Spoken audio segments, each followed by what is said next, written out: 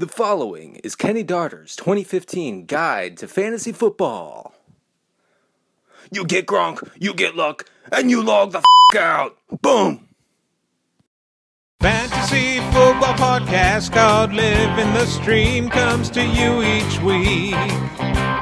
Streaming recommendations during NFL season, it's not just tongue-in-cheek. Quarterback, defense, tight end recommendations based on opposition matchup. Here are your podcast hosts, JJ Zacharyson and Danny Carter, living the stream. Welcome, ladies and gentlemen, to another episode of Living the Stream. I'm JJ Zacharyson, the late round quarterback, and of course, I am joined by my lovely co-host, Denny Carter. Denny, what's going on, man? Not much. I was just wondering when we were going to rename the show the Tyrod Taylor Power Hour. Oh man, I'm getting pretty excited for that. I think that's just pretty much. It's just I'm only going to tweet about Tyrod Taylor this season, just for everyone's info. What would be really awesome is if we could get Niles Paul to talk about Tyrod Taylor on Living the Stream. See, I don't know if Niles Paul's injury makes it more or less likely that he'll be right. on a. Because right. Is it unethical for us to do that as well? Like to hit him up? I would be in a really bad place. After all that, the coaches say they put him first on the depth chart. Right. Say he's going to be a big part of the offense, this and that, and then this horrific injury. I don't know. I feel like there would be a better chance if he actually was playing and not horribly injured. Yeah, I mean, like it's pretty sad what happened. I mean, he's been working for this He sent a tweet out after it happened. It was one of the most depressing things that I've read on football Twitter this summer. Probably the most depressing. It was just something along the lines of like, I've been working on this for 4 years just to watch it like go away. Oh man, that is sad. And hey, to be the saddest thing on football Twitter, you got to be pretty sad. Definitely. Football Twitter is a sad place a lot, very often. It's very sad. Dennis Pitta is also suffering from sadness right now. He's going to miss the first 6 weeks of the season. Yeah, which isn't a surprise, but it's just confirmation for your boy. My mentions were aflame today after the Pitta news, and I guess you write 3 articles about a guy 3 off seasons ago, and you're attached to him. You're attached to him forevermore. Yeah. That's why, I mean, if Derek Carr ends up being a good quarterback, I am screwed. Oh, delete everything. Delete the account. I'm quitting everything. Podcast. Yeah. Number Fire needs a new editor-in-chief if Derek Carr is good. Is basically what's going on. All right, I just recorded that. I'm going to have that in my back pocket. Yeah, exactly. Yeah, so, I mean, that's what happens, though, man. Such is life whenever you're putting your opinions out there. Because the thing that's crazy is that even if you don't have a very strong opinion on someone, but it differs even in the slightest to another analyst, and you guys just go back and forth about the topic, like for a little bit on Twitter, like the more you go back and forth with someone about a player, the more likely it is that you're going to come out of it with a more extreme viewpoint than you ever intended it to be. Right. It's like you become entrenched in a view that you didn't really have in the first place, right. Yeah. Just because you're defending a guy.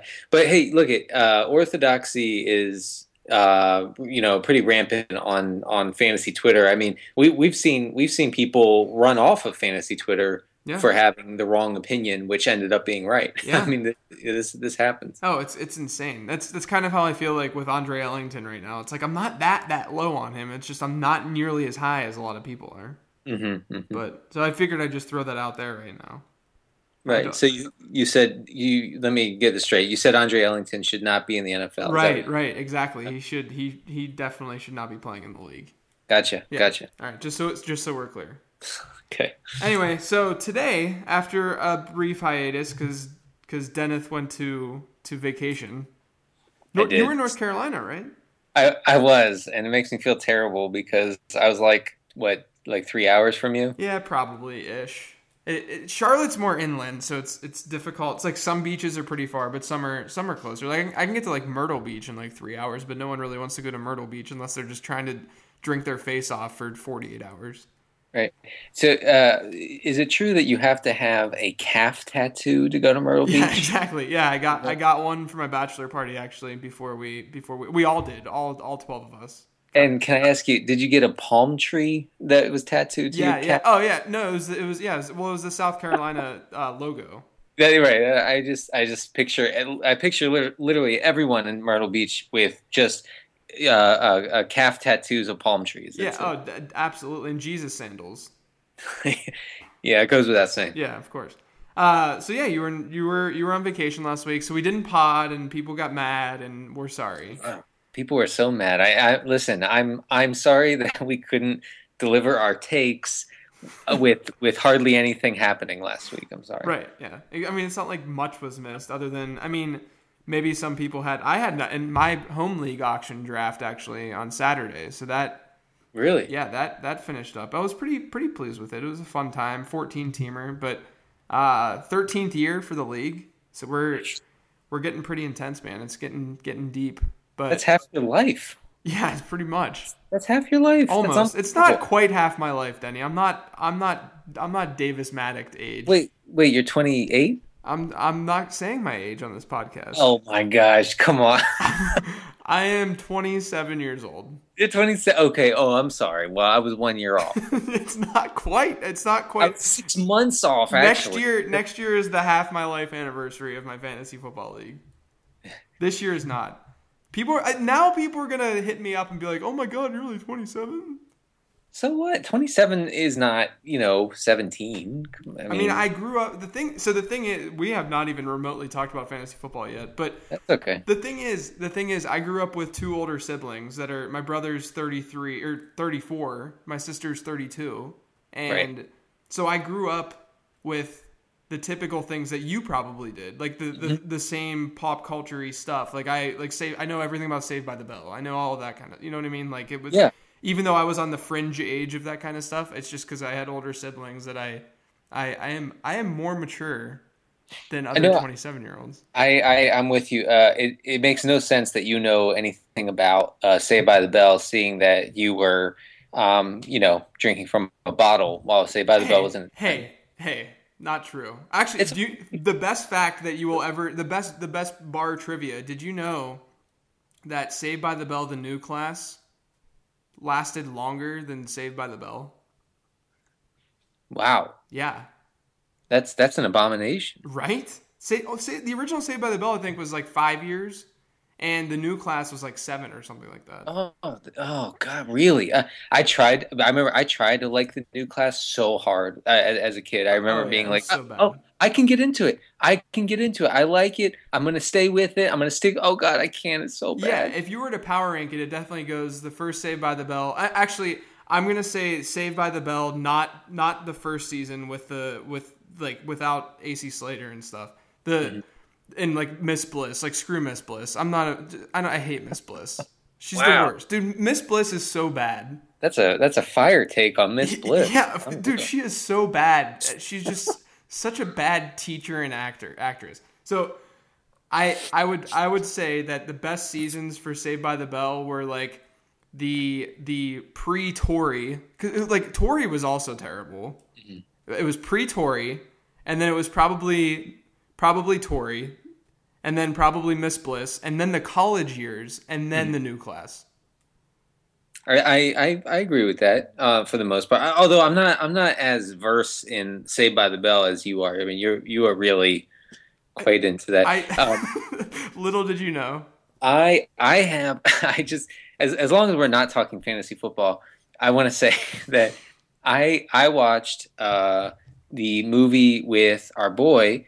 Tom Everett Scott. Oh, nice. Hi, Tom.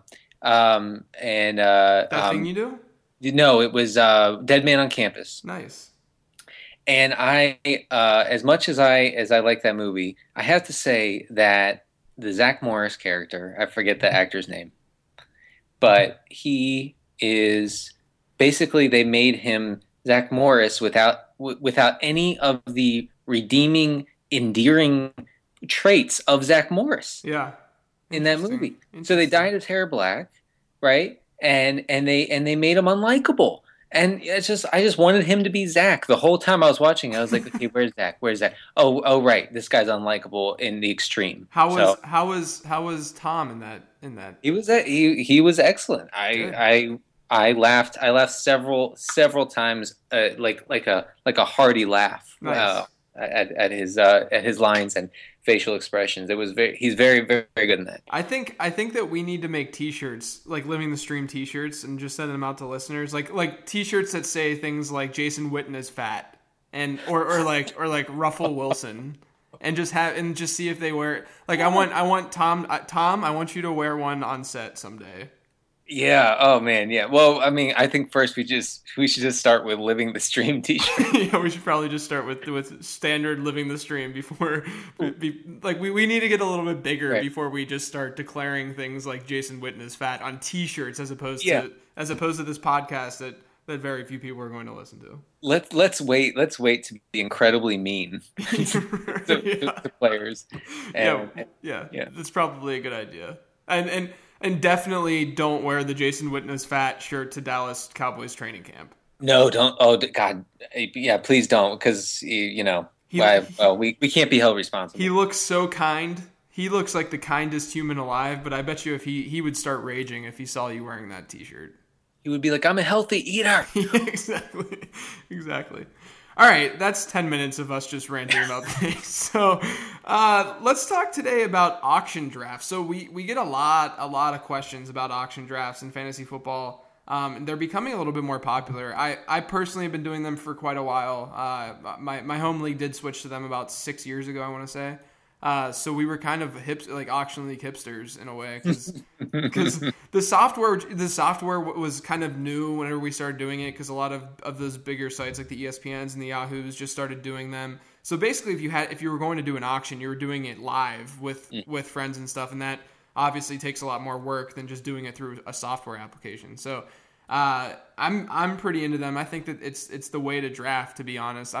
I hate the being forced to take a guy. I understand there's pros and cons. The pro with you needing to take a guy. Well, the pro is obviously that it goes a lot faster, the draft. But there's also the idea that you're being forced to make a decision. So you need to be if you're going to make optimal decisions, then you're a better player. And that's what it would be for snake drafts. But I think getting your guys and playing the auction game is a little bit more skillful to me. That's my personal opinion. But Sure. No, absolutely.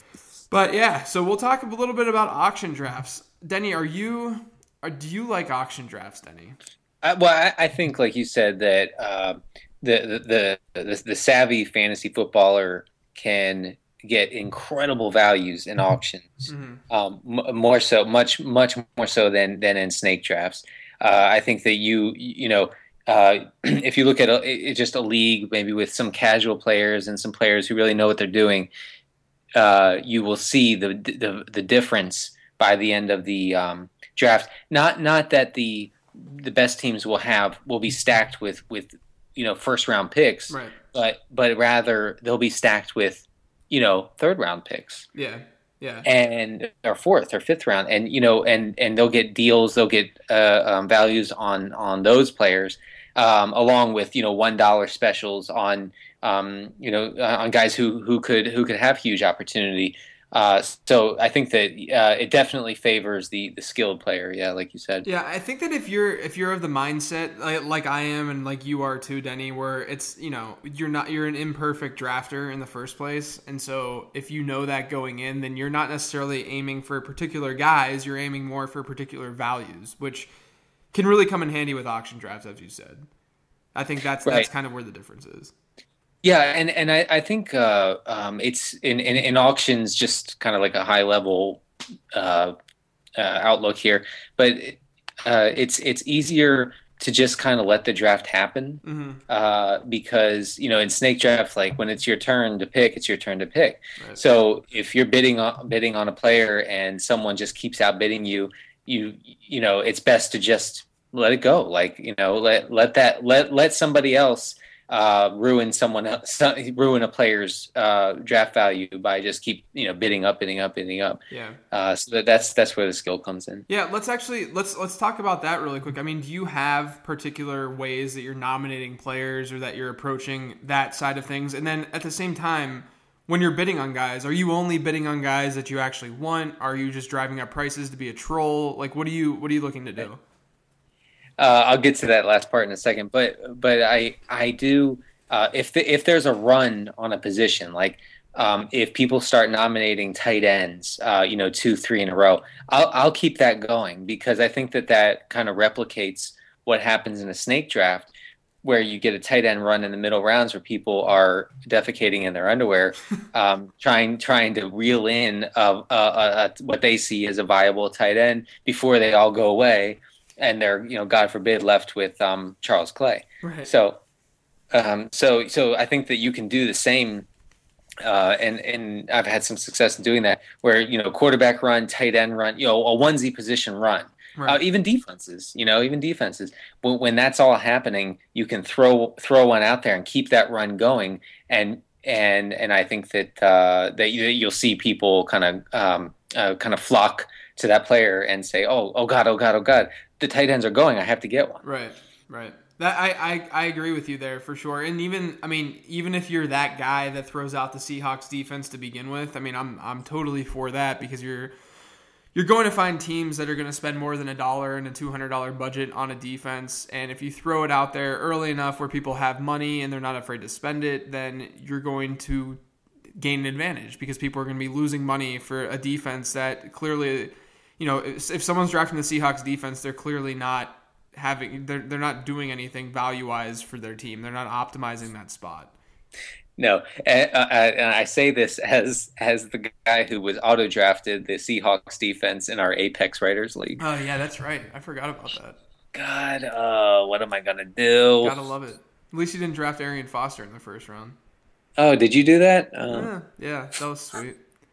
But the other thing I do also, almost every single auction, is I continuously nominate quarterbacks, elite quarterbacks, all quarterbacks that I can, just to get people to waste money and spend their money early when they have money on those positions, and then just pick off value later. Like, throw those onesie positions out there. Throw Jimmy Graham out there. Throw, even though you might be, depends on the draft with like Kelsey or someone, but throw a guy like Gronk out there. Just see how much people are going to spend him on, because they're going to spend a lot of money. A guy like Aaron Rodgers, Andrew Luck, and Jimmy Graham are three guys that I try to nominate as early as possible, because they're three guys that I generally don't like the value of, and I want other people to spend money on those guys.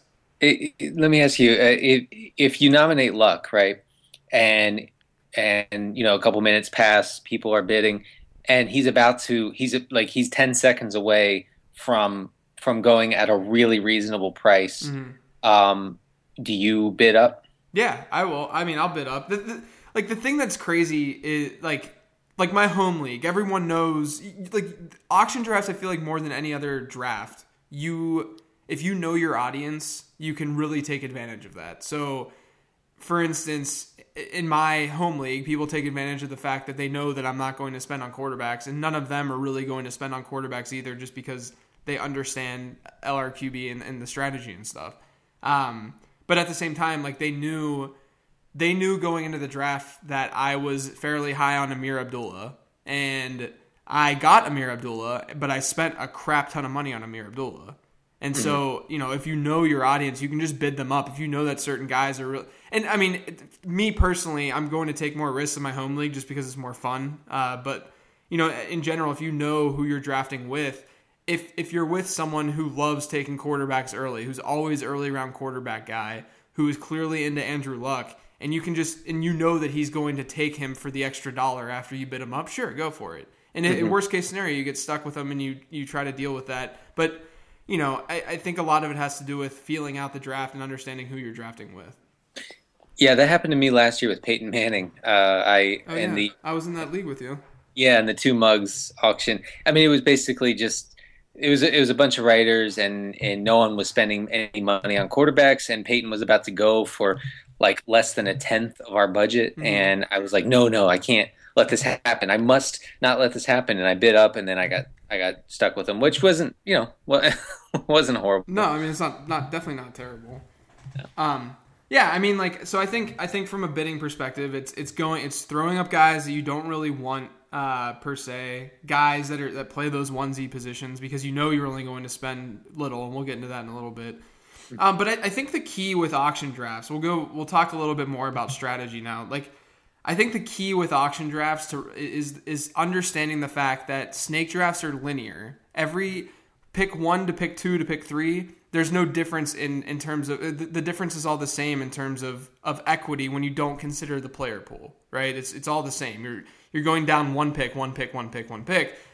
But with auction drafts, that's clearly not the case because you're spending different amounts of money on different players. So that's where tiers become really, really important, and understanding tiers, because if you can get a player in a tier for the least amount of money in that tier, then you're gaining an advantage. It's the same way in a snake draft. So if you, for instance, in a snake draft, see Adrian Peterson, Eddie Lacy, Le'Veon Bell, Jamal Charles, those 4 guys as the clear top tier, then you ideally want to have the 4th pick in the draft. You don't want the first pick because if all of those guys are in the same tier, that means they're all interchangeable in rank. So there's no reason that you would want to have an earlier pick because then you're getting a later second round pick. So it's the same idea with auction drafts, but you can actually take advantage of it a little bit more. And to that point, I just want to throw out this idea that I wrote about last year, I think on Roto World actually. It's this idea, this U theory idea. So it essentially is, you take a tier, think of the U, the letter U, the shape. If in that tier, if you're at the top left of that, the start of that U, that's the first player in that tier. So he's going to go for a lot of money because he's the first player in that tier. And then once you get to the middle of the tier or the bottom of the U, you generally can start to find some values. So if, for instance, there's a group of 5 wide receivers, the third wide receiver that's nominated in that tier generally, and this is sort of anecdotal, I have some numbers behind it, generally goes for less money than what that first guy did. And then watch out at the end of that tier, because things start shooting up money-wise and value-wise. You're going to find that, let's just take those 4 running backs again as our example. If Jamal Charles, Adrian Peterson, and Le'Veon Bell are all off the board, you better believe Eddie Lacy is going to go for just as much money, or is going to go probably for more money than what those guys did, because teams are now desperate to get that last guy in the tier. So that's kind of what the U theory is all about, and understanding those tiers, not only just tiers in your own rankings, but tiers in terms of perception and how ADP works and how people value those players is extremely, extremely important. Yeah, I remember that article. That was anybody doing an auction draft in the next week or two should definitely look that up. But you should link to it on Twitter. Yeah, I'll try to find it and see if I can. It might be lost a little bit, but I haven't looked at it in a decent bit. But yeah, I mean, I think that's what's key, is understanding tiers. It's just, I mean, it's the same as snake drafts for the most part in understanding tiers, but you can take more advantage of it because you're not being forced to make a decision like you are in snake drafts. It's not linear. So, instead of, if Mark Ingram, for instance, if he's the start of the tier, of the running back tier in the 3rd round, this is just an example, it's a random example, or Frank Gore, or insert any 3rd round running back here. If Mark Ingram is that guy, then in an auction draft, you can find he could maybe perhaps have a much significantly less value compared to what you spent on, say, LaShawn McCoy. But in a snake draft, they're so close in ADP. If someone's taking him at the beginning of the 3rd, let's say, they're so close in ADP that you're not gaining the same kind of equity. Right. Well, I have to say that the only tiers I know about in fantasy football are the ones running down my face on Sunday nights and Monday nights. So, but I mean, sorry. So, do you normally go for more of a stars and scrubs approach with your auction drafts? The only auctions that I do are with fantasy writers and analysts. So, they're trying to take that same approach, really. Mm-hmm. And so I find myself struggling to actually execute the stars and scrubs. Yeah, because everyone's kind of doing that. Yeah, and so, but I think optimally, I think that yes, I would do that if I were in like a home league or something. Yeah, I think that's definitely the way to go. I mean, some of the auction values differ by site, but I mean, it's sort of shocking to see the kind of players who are going for like $3-4. Right, exactly. Right. And especially the receivers and running backs going for $3 or $4 in these leagues, or the tight ends going for $1. Like I think I saw Delaney Walker going for $1. You can get a guy like Eifert. You can get all of those guys usually for just $1 or $2. I think the real like a huge reason to go stars and scrubs, and you have to be flexible always, but a big reason to do it kind of goes back to some of the bust rate stuff that I did last offseason. So essentially, about 50 to 60% of running backs drafted after RB30 don't even end up as RB3s in fantasy football, and that's a little bit better at the wide receiver position. But essentially, what I'm trying to say is, if you're drafting a running back, if you're thinking about a snake draft, again, you're forced to draft in the 6th and the 7th round and the 8th round. Those players are not that much different historically than what you would find in the 10th or 11th round. And those 10th and 11th round guys are going for $1 in auction drafts. So because of that, you can, instead of spending, say, $10 on a guy in the 6th round or 7th round, unless there's a guy that you like, of course, you can spend just $1 on a guy in the 10th round and then spend that excess money that you would then collect on higher end wide receivers and running backs. I think that's sort of the main point. If I were to make any a central point in auction talk, it would be like you said, saving that money for running backs and wide receivers. I think that people might be shocked to see, if that's your focus, they might be shocked to see the stable of receivers and running backs that you end up with. Yeah. If you're really being cheap with quarterback and tight end, and by cheap I don't mean like some sort of halfway approach to the onesie positions. I mean like super bottom of the barrel cheap. Right.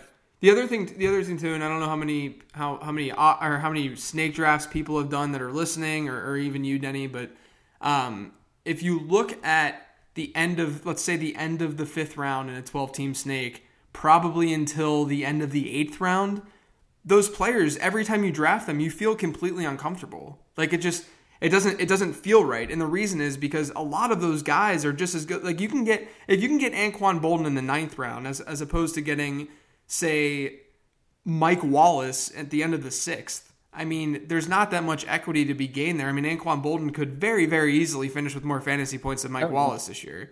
And that's kind of the way that the draft is this season, the way things are shaping up, because a lot of those younger guys are becoming more relevant, and they're in those middle rounds now, and they're pushing those veterans out. And that's just especially true at wide receiver with Steve Smith and Larry Fitzgerald and those kind of guys. And that's kind of what I've noticed this season in particular in terms of these values or particular guys that seem to be cheaper in auctions than they would be in snakes, or where you can find value is getting those veteran wide receivers just because they're becoming so cheap, and you can actually gain a little bit more equity in auctions than you would in snake drafts. Definitely. I mean, that Bolden Wallace comparison is excellent. I mean, I think even a guy like Lamar Miller, you could get for really cheap, especially if he's nominated in the middle of an auction after a lot of people have spent a lot of money on quarterbacks and the elite tight ends. Yeah, I mean, I think it goes back. It depends. Again, with like a guy like Miller or a guy like any of those middle round wide receivers and so on, just look for what tier they're in and try to get a guy in the middle of that tier. Try to get him. It goes back to the U theory. Try to get him because he's probably going to go for cheap. So with regards to quarterback, tight end, defense, how are you just in general budgeting for those positions if you have a $200 budget? I'm okay with budgeting, honestly, like $2 for quarterback if that's the if I don't see any sort of value in guys I like, guys like I really like Romo, I really like Tannehill and Eli, but though I think that those are three guys that in most drafts are probably going to be seen as every week starters and are going to be bid on as such. Right. So if I end up say. I mean, I'm sure you can get Alex Smith and Colin Kaepernick for $1 a piece. Oh, 100%. Yeah. I mean, you can. I mean, basically anyone after that QB 10 area is going to be at least $3 or less. Let's say. I mean, it's pretty bad. Yeah. I mean, is it impossible to get Carson Palmer for $1? Not at all. He probably will be $1 in most auctions. Yeah. So I mean, those are three guys right there that I would be really happy with. Yeah. Honestly, I think Palmer. I mean, this is a side note, but it's easy to forget how how high we were on him last year coming into the season, and how well he was doing. I mean, it was all happening. Yeah, he was a very big part of the Frankenstein to start last year that we created. Right. I mean, he was very borderline kind of every week starter. I mean, he felt like he was getting there, and he was definitely a guy who. For me, I just plugged in when he had a favorable matchup. I didn't think twice. Yeah, he was the sixth most efficient quarterback according to net expected points last year. Yeah, and I said this on Twitter the other day, and I don't usually say these things because I'm not an evaluator, and I'm just a guy watching football on my TV. Sure. But watching him against the Chiefs the other night in preseason, his arm is alive. Yeah. Like, I don't know what I expected, but coming off that another knee catastrophe, right. I was just bowled over by how good he looked. Now, right. I don't base my decisions on how guys look, but it was encouraging. Yeah. And for $1, if he flames out or if he gets hurt again, so what? Yeah, exactly. That's essentially. I mean, that's the reason why you can actually take more advantage, I think, in these auction drafts than you can in a snake draft with LRQB or LRTE or drafting these tight ends and quarterbacks and even defenses. If people are going to spend on defense early, like we talked about, you can take more advantage of it in those drafts during your draft than in snake drafts for sure. And there's just a plethora of usable quarterbacks. There's the Bradford that you might be able to get for $1 even. I mean, I got Ryan Tannehill for $2 in my home league. Like, oh wow! Sheesh. It's just that's the way that quarterbacks are being perceived. So if a guy is spending because they have more budget, if a guy is spending on Aaron Rodgers and Andrew Luck, then he's obviously going to be at an even bigger disadvantage than maybe even perhaps snake drafts. And if you're in the league with Kenny Darter, he's bidding on Luck and then Rodgers as a backup. Yeah, exactly. So that's you're even more at an advantage there. Exactly. So I think that pretty much does it. Like in terms of our strategy, how we're approaching things, how we feel about things. Do you have anything else that you want to add? No, I'm good. Cool. All right, then let's hit up the Twitter questions and see what's going on Twitter. I think we'll be able to get through all of them this week. Sorry for not getting through all of them in the last one. The first one is from @Mike_Bory. He said, "Is it better to go after multiple second-tier wide receivers like J-Matt, DeAndre Hopkins, or Alshon than spend on one big elite receiver?" And I am assuming that's with regards to auction. Go ahead. You can go first there. I mean, I think it depends. All of it does. I mean, I don't think that you're going to be able to get like a Alshon and a DeAndre Hopkins for the same price that you can get a Julio. That's not the way. Like, you're going to be spending more money. But I'm not against going for using that approach as long as you feel that those wide receivers have a legit opportunity to be in that top tier. But I do think that personally that a guy like Antonio Brown, Julio Jones, maybe even Calvin, Demaryius, Dez, like those five guys, Odell probably too. Those five guys, I mean, it's kind of tough to match that week to week consistency. But yeah, I mean, it all depends on value. I'm not against going with those two wide receivers.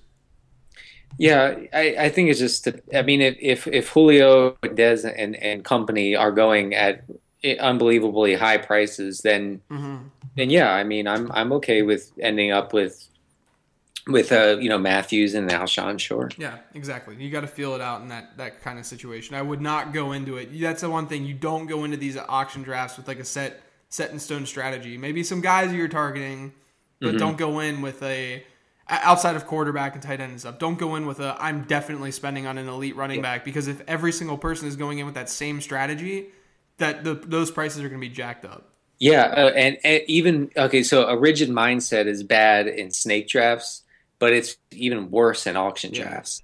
And you're talking about a certain kind of player, an elite wide receiver, an elite running back. It's even worse if you focus on a specific player and you come in and say, I must have Travis Kelce, and you're going to just keep bidding up, and you're going to land them, and you're going to be happy, and then you're going to realize how much you overspent.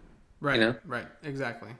All right, next question is from @DMC Bry. He said, how strong of an inflation/deflation effect is there having more or less teams? So 12 or 14 teams of a $200 budget. So, yeah, I mean, obviously the more teams you have to do the math with this. So the more teams you have, if you have 12 teams with a $200 budget, that means that there's $2,400 in total in this pot being spent. But if you have 14 teams, that's an extra $400 being spent, which means players are going to be more expensive. So I would still take the approach of spending $1 on quarterback and $1 on tight end, but know that those high-end guys are going to be going for more money in a larger league than they would otherwise. Yeah, that all sounds right. This one is from our buddy @JBales_3. He said, Winston, Kelce, Eli. One to road trip with for a week, one to babysit Denny's son for the week, Jeez. and one to help with chores your wife gave you. I'm giving Eli the chores. No, I want Eli babysitting. Oh, that's a good call. No, you're completely correct. Yeah, because I don't trust either of the other guys. So, who would? So, okay, now we're down to a road trip. I would road trip with Kelce. Yeah, and then give Jameis the chores. Yeah, I mean, I would pretty much just do the worst thing for Jameis, whatever that is. Right, exactly. All right, this next one is from @AZ2C. He said, Arizona to Seattle. That's what it means. Okay. Spend big on wide receiver starters and load up on mid-tier running backs, or vice versa. Would 3 starting wide receiver slots change your strategy? So this is auction related once again. So he's saying spend big on receiver and go. Yeah, he's basically saying, would you go with a 0 RB type approach in auction?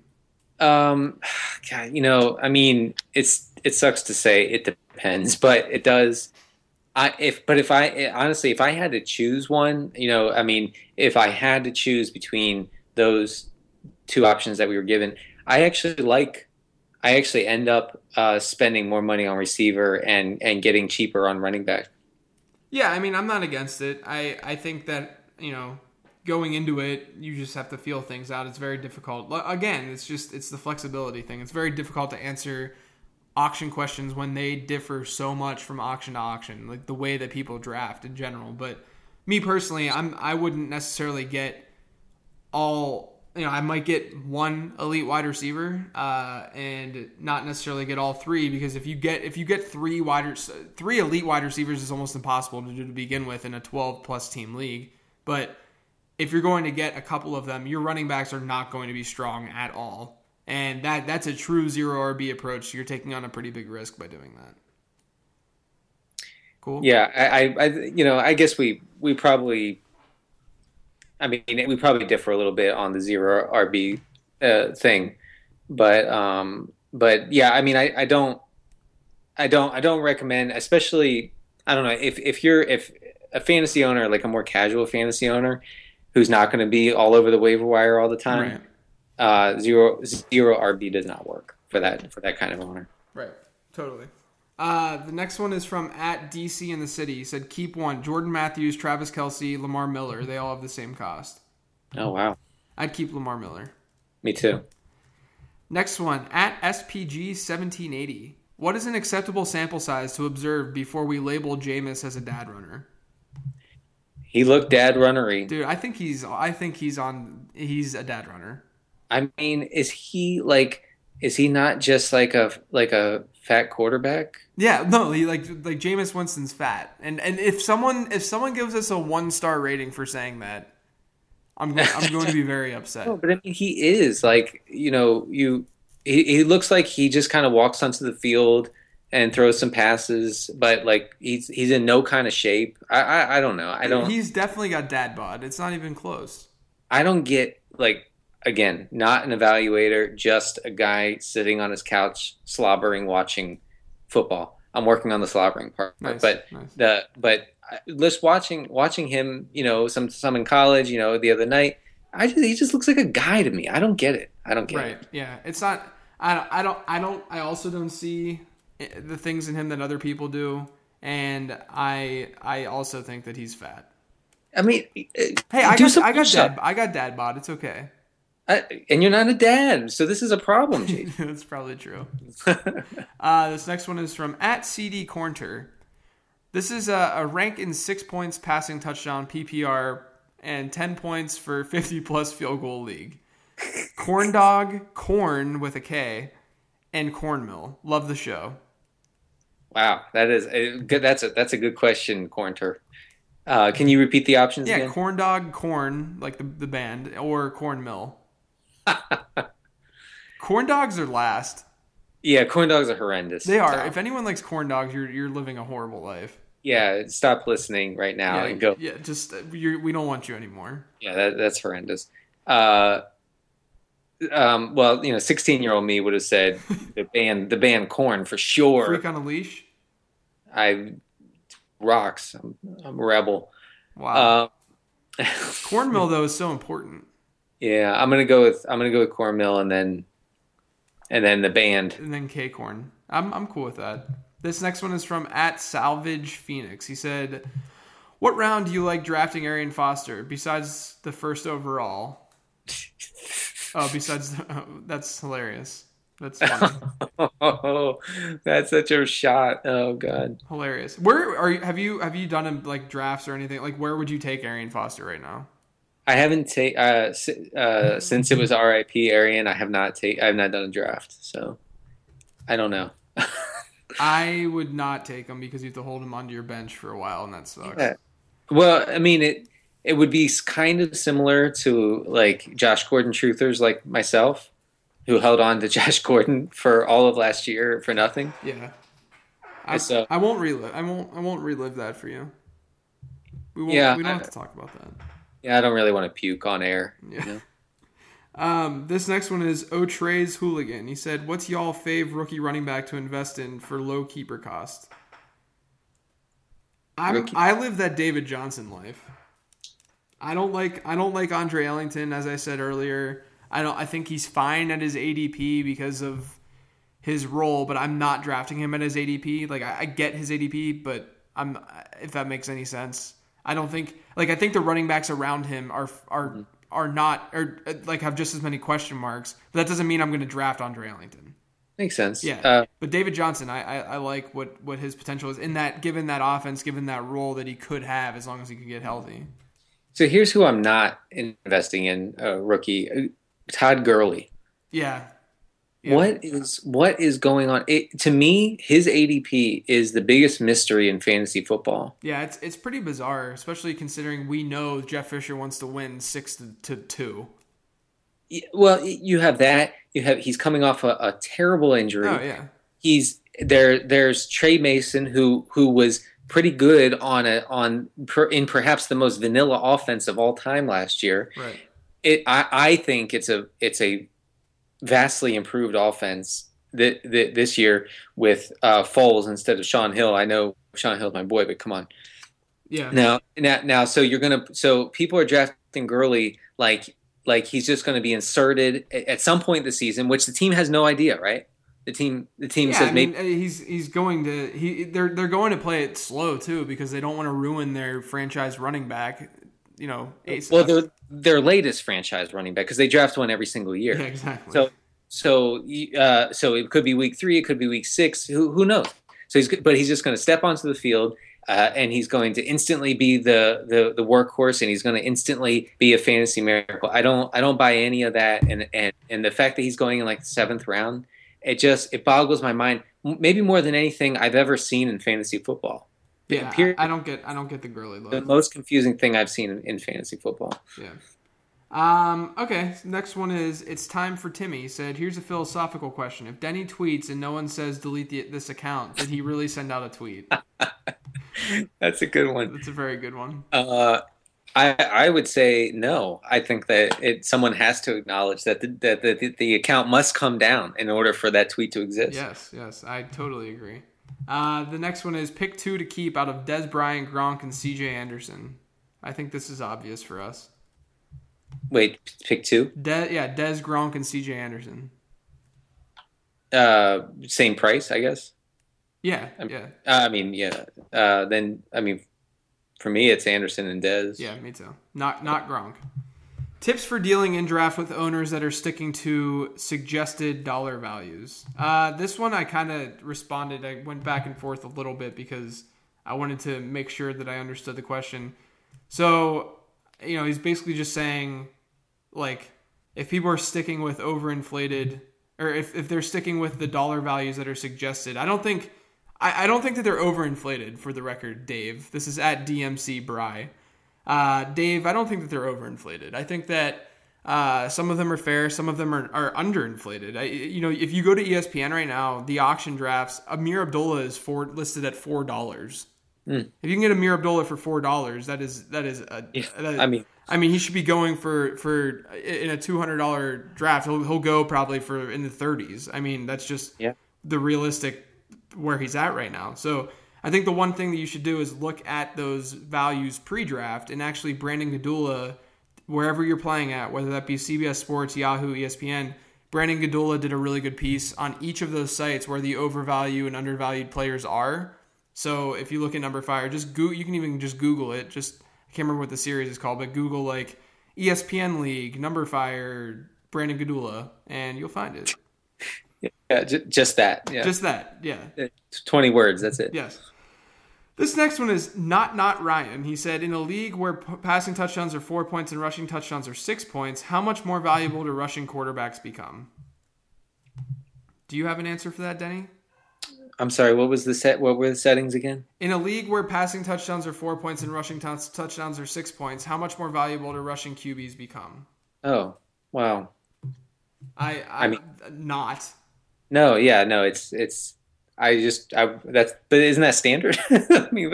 Right.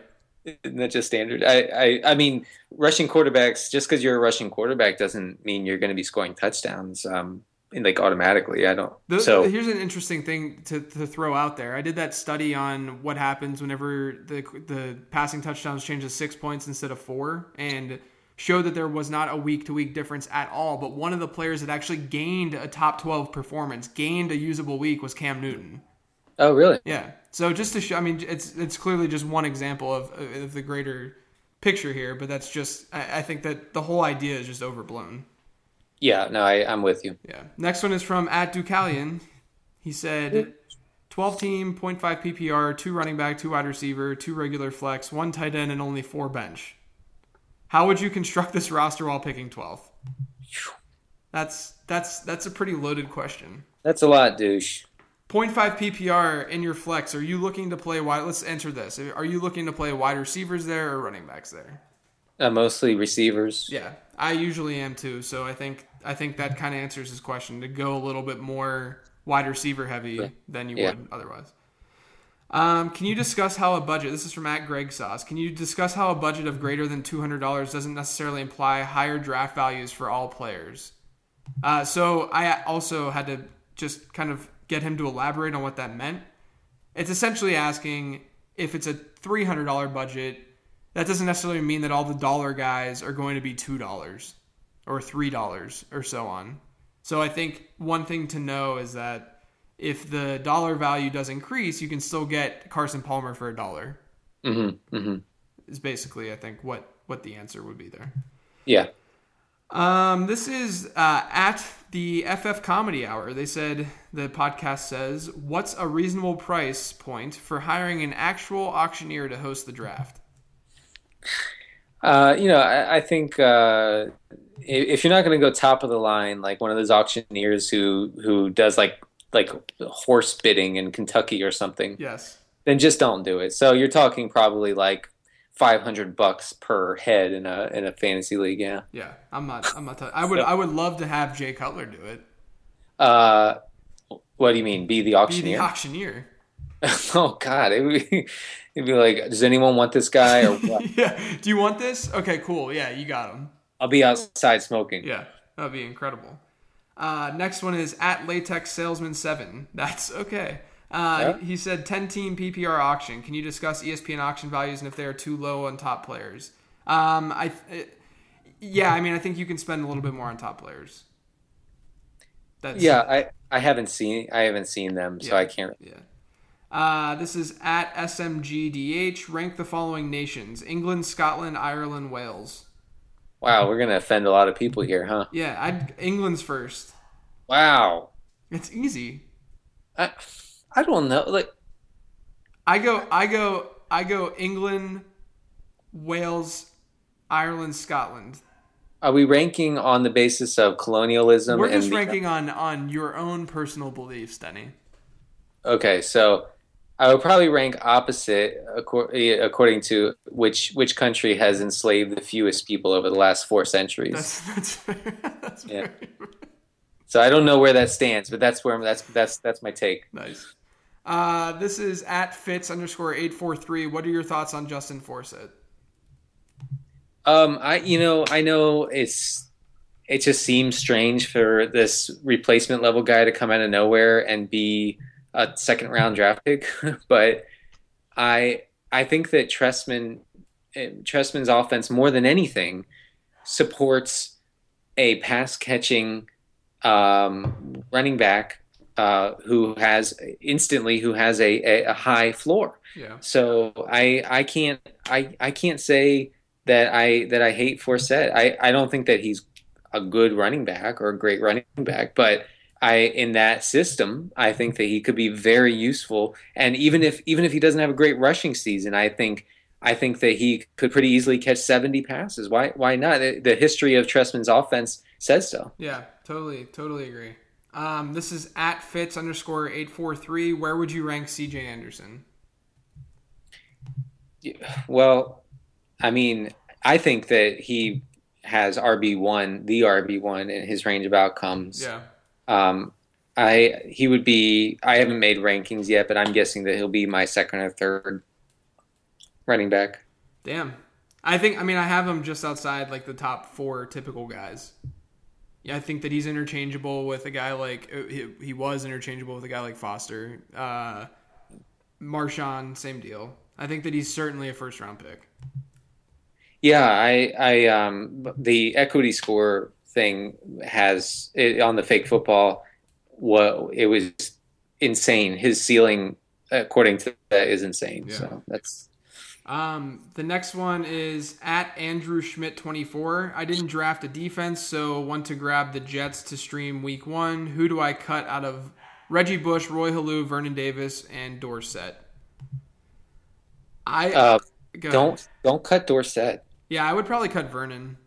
Yeah, I mean, do not cut Dorsett. I even for a card carrying member of Team Big Wide Receiver, I cannot deny that Philip Dorsett is going to have possibly serious value. Yeah. The next one is at Jamie_Gomes. He said, if Bradford is your first QB in an MFL 10, are you good with just 2 quarterbacks, or do you draft a third to go with Sam and Jesus? I think that you can get away with drafting like Bradford, and if Phillip Rivers sometimes falls or someone like that, but I definitely would not draft. I wouldn't feel super, super comfortable with Bradford and Alex Smith. No, I would take a third. I mean, just, as someone who doesn't play MFL 10s, listen to my advice. Yeah. This last one is from at @fantasy_duck. He said, on the Eifert hype train, is the 9th too early in a 14-team draft? I'm saying no. I don't think at all. Yeah, I mean 14. I thought it was a 10 or 12 at first team draft, but no, I think that's fine. Yeah, I think that's perfectly fine. Sweet, we got through all of them. All right, nice. Sweet. All right, Denny, where can everyone find you? At cdcarter13 on the Twitter, and my off-season work can be found at thefakefootball.com. Awesome. And I'm JJ Zacharias, and you can find me on Twitter at LateRoundQB, and you can also go to numberfire.com and look at the content that we and I are cranking out. All right, Denny, you want to go get some milkshakes? Yeah, let's see if Tyrod Taylor wants to be on the show sometime this season too. Yeah, we got to get Tyrod and Niles Paul on Living the Stream. We love you. We love you. We love our listeners, and we love Tyrod Taylor and Niles Paul. All right, guys, thanks for listening. We'll catch you next week. Thank you for listening to Living the Stream. We hope you enjoyed the internet podcast. Don't forget to subscribe on iTunes now. It won't take long, it's fast. For more fantasy football